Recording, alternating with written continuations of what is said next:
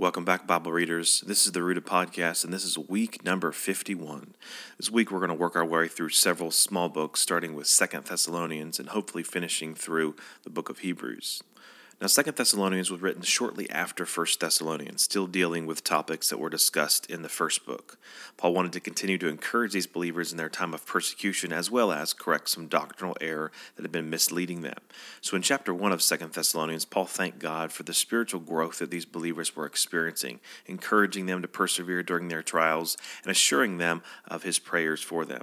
Paul desperately wanted these believers to persevere rather than experience apostasy from their faith. Therefore, he reminded them that persevering through trials are necessary if they want their faith to develop and mature.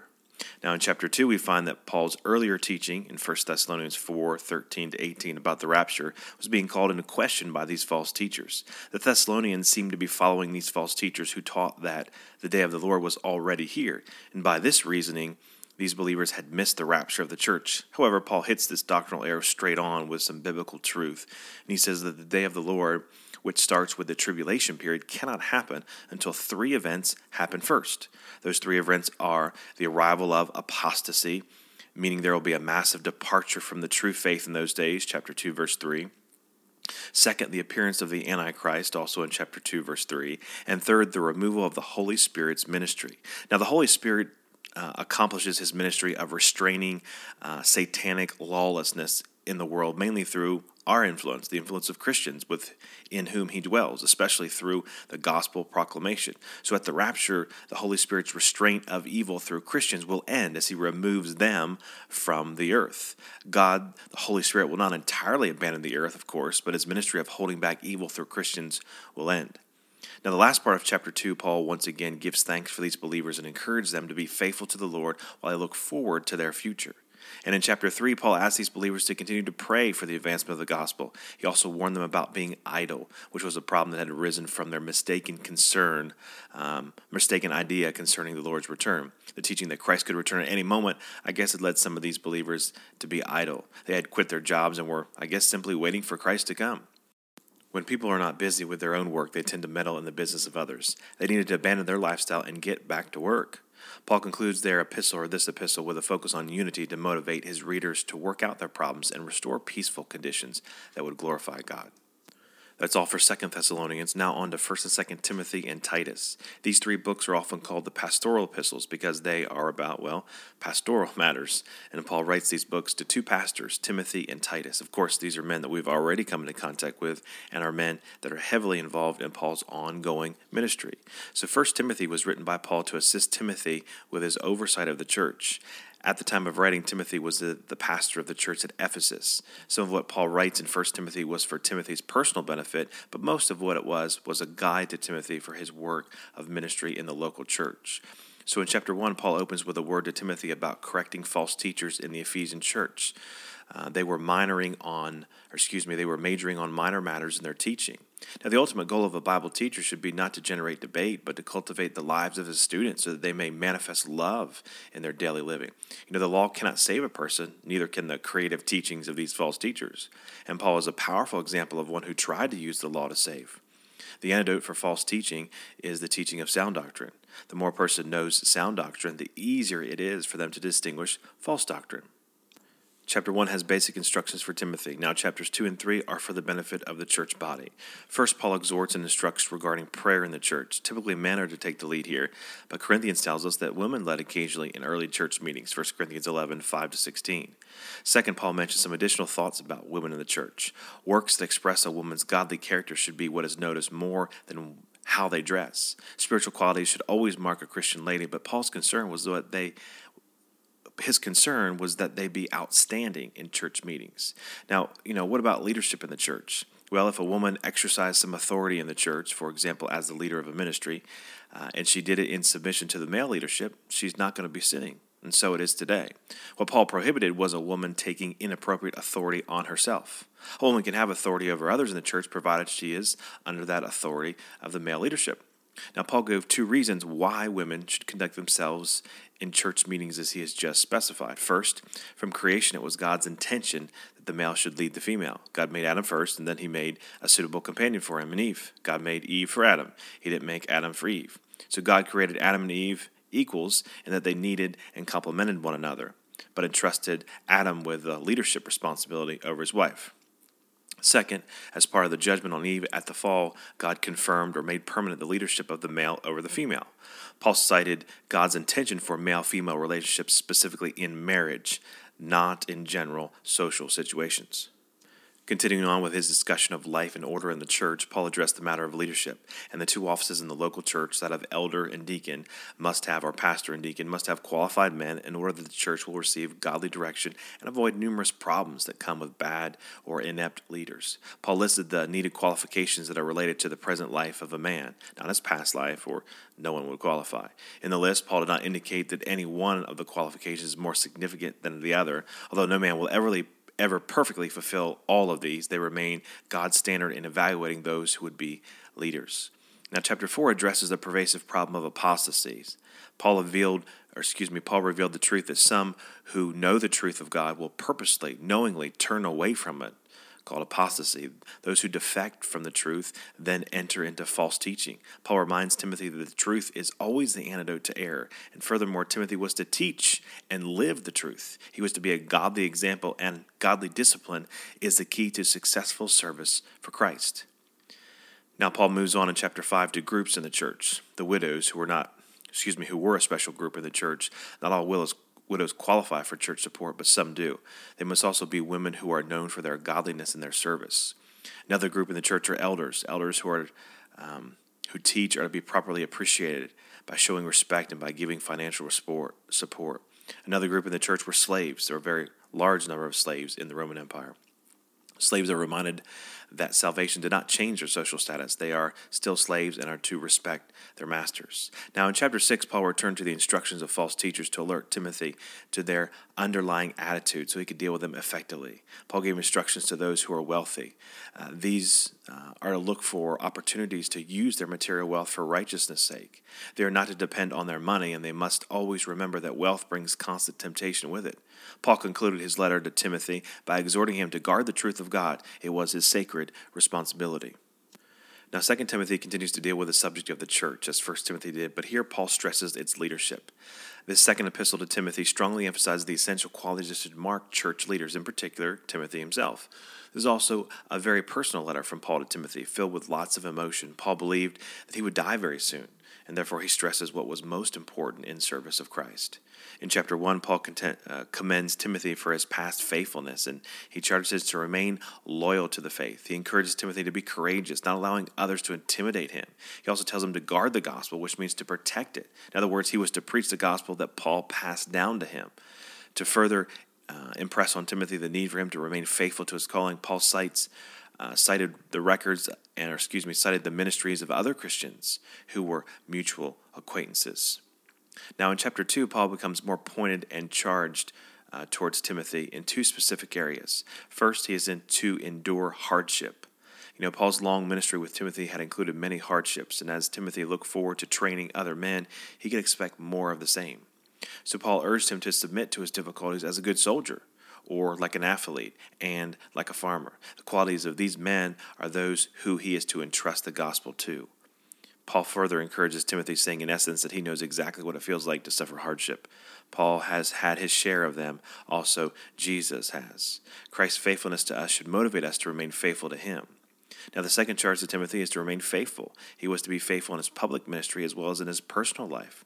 He was to run away from the attractive desires that appeal to the young and rather pursue the goals of right behavior, faith in God, love for all people, and peace with others. Chapter 3 of 2 Timothy focuses on some direction that Paul gives concerning the last days. Timothy was aware of the fact that there was an opposition to the gospel, but he needed to realize that this was not a passing situation. It was a permanent condition that would characterize this age.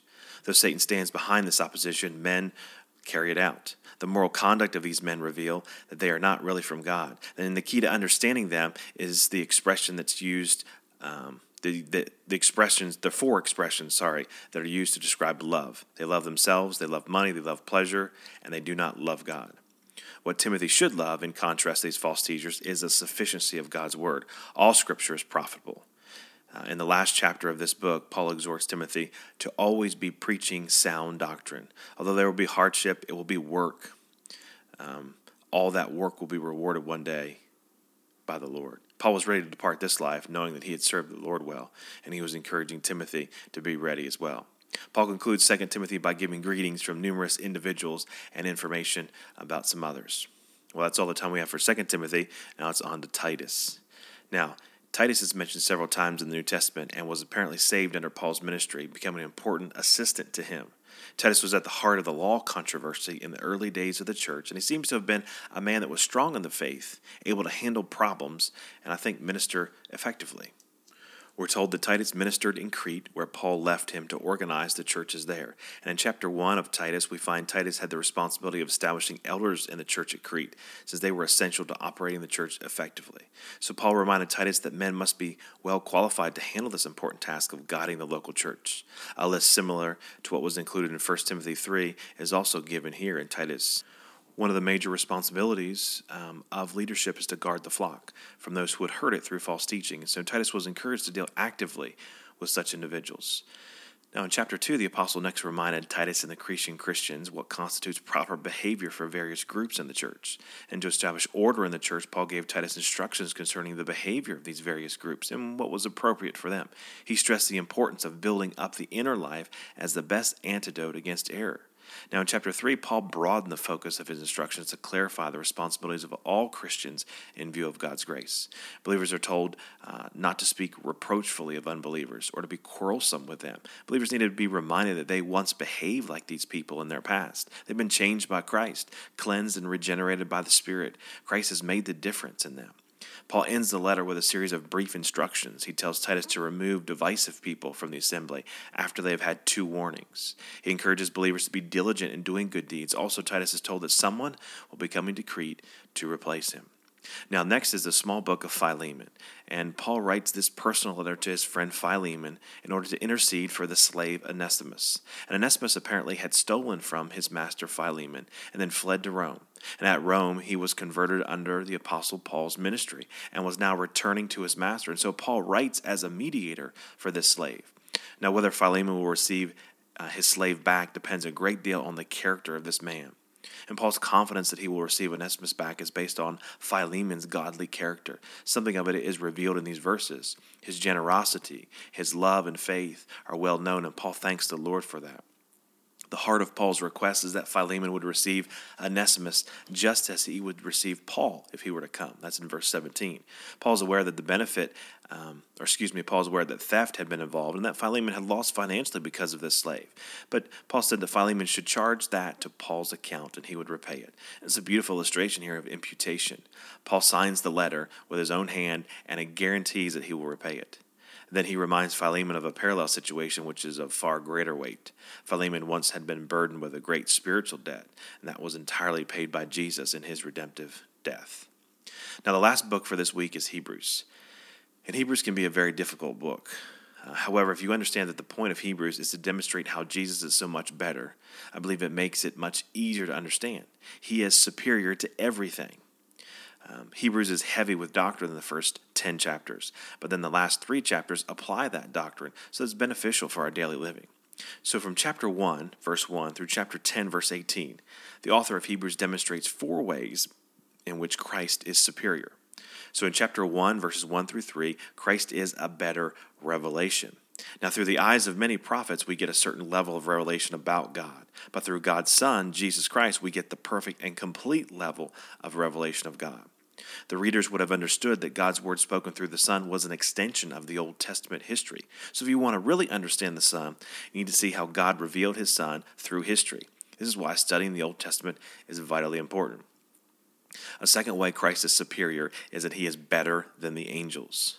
Now, the angels were mediators of the old covenant, as we're told on Mount Sinai, but now Christ is the mediator of a new covenant.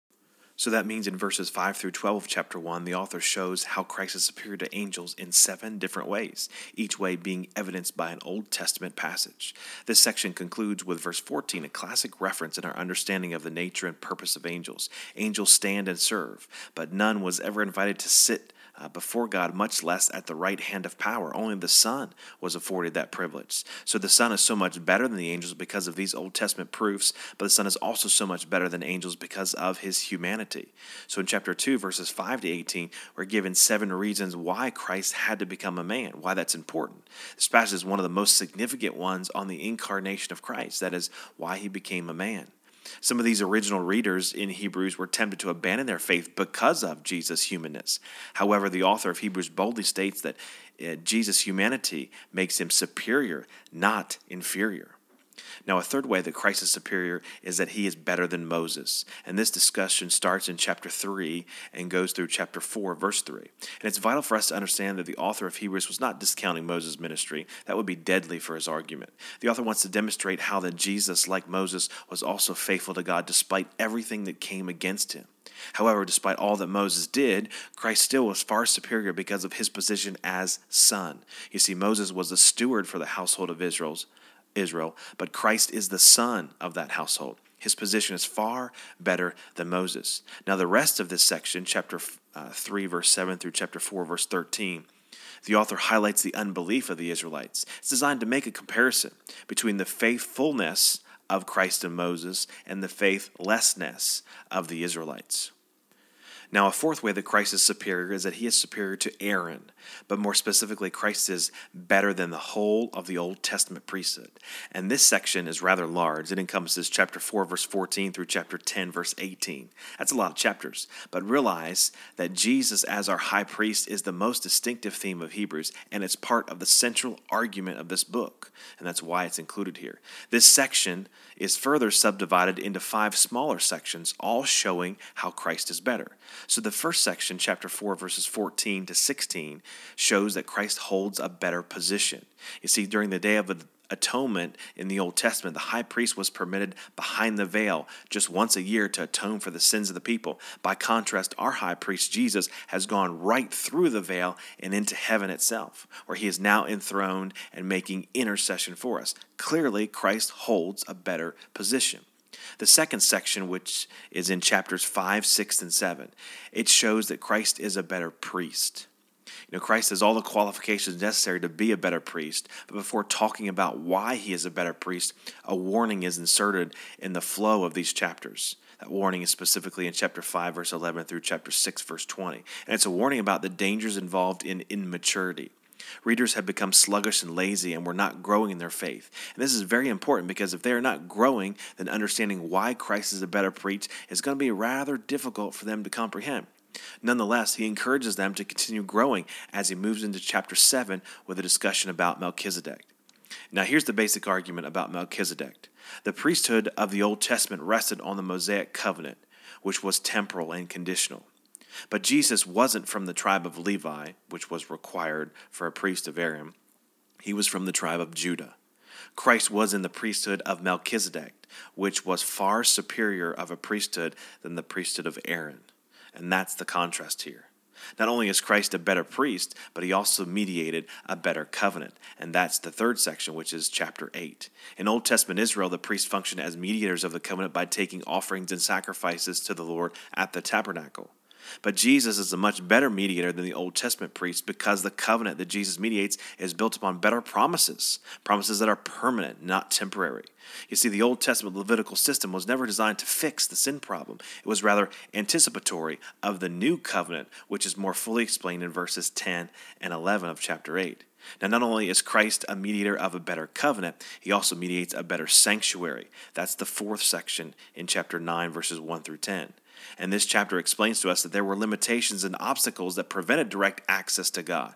This was the design of that Old Testament system. There was a right way to approach God and a wrong way. However, now through Christ, direct access to God has been restored. We no longer have to go through a priest, but we have access directly to God because of Christ's sacrifice. Now that brings us to the fifth and final section of this larger section, which is chapter 9, verse 11 through chapter 10, verse 18. And this last section demonstrates that Christ has provided a better sacrifice. The sacrifice itself was better because it was the sinless Son of God. Now, notice verse 14 of chapter 9. It's important because all three parts of the Trinity show up concerning the sacrifice of Christ. Listen to what the last part of the verse says. For by the power of the eternal Spirit, Christ offered himself to God as a perfect sacrifice for our sins. Now, friends, if Christ needed the Holy Spirit to accomplish his perfect life and sacrifice on the cross, then how much more do we need the Holy Spirit in our lives to help us thrive? The Old Testament was inaugurated with blood, just like the New Covenant was inaugurated with the blood of Christ. In the New Covenant, the animal substitutes are replaced with the perfect sacrificial Lamb of God. Christ did not enter the earthly tabernacle, he entered the presence of God. He made his offering once rather than repeatedly. He put away sins forever rather than covering them only temporary. And because Jesus died for our sins, we don't need to fear death. Furthermore, as you move into chapter 10, God could not find any lasting pleasure, or satisfaction in something that was sacrificed contrary to its will, a sacrifice that was forced or coerced. Jesus was not forced or coerced into sacrificing himself for us. The point here is that Christ's voluntary sacrifice terminated involuntary sacrifices. He willingly sacrificed himself, knowing full well that the form he took on, human form, in order to be our sacrifice, was going to be permanent. This implies that Christ forever wants to be associated with and minister to those for whom he died.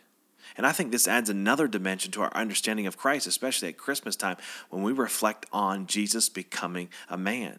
He had to become a man, to die as a man, to rise again as a man, to give us hope of a future resurrection as men and women. And he couldn't have done that or accomplished that if he himself did not become a man, knowing full well that he would be forever stuck, I guess we might say, in that fashion as a man. But he loved us so much that he did all of that for us. Now, Christ has a superior revelation. He is superior to the angels. He is superior to Moses. And he is superior to the entirety of the Old Testament sacrificial system. Wow. Now, in light of all this, he is superior to all things. We should stay faithful to Christ and persevere in this life. Yet these Hebrew Christians were thinking of leaving Christ and going back to the old system, going back to the old ways. They were afraid. They were being persecuted. They were being ostracized for their faith. But friends, look at all of what Christ has done for us. He is so much better. So much better. Why would we ever want to leave what Christ gives to us and go back into the old system? And so the rest of the book of Hebrews, the final portion, Hebrews chapter 10, verses 19 through chapter 13, verse 25, of what we'll talk about next week, talks about that. Because of what Christ has done for us, therefore, we need to respond correctly to it. And we'll talk about responding correctly to what Christ has done for us next week. So that's all the time we have for this week. Email any questions to BibleReading@lmbc.org, and I will talk with you all next time.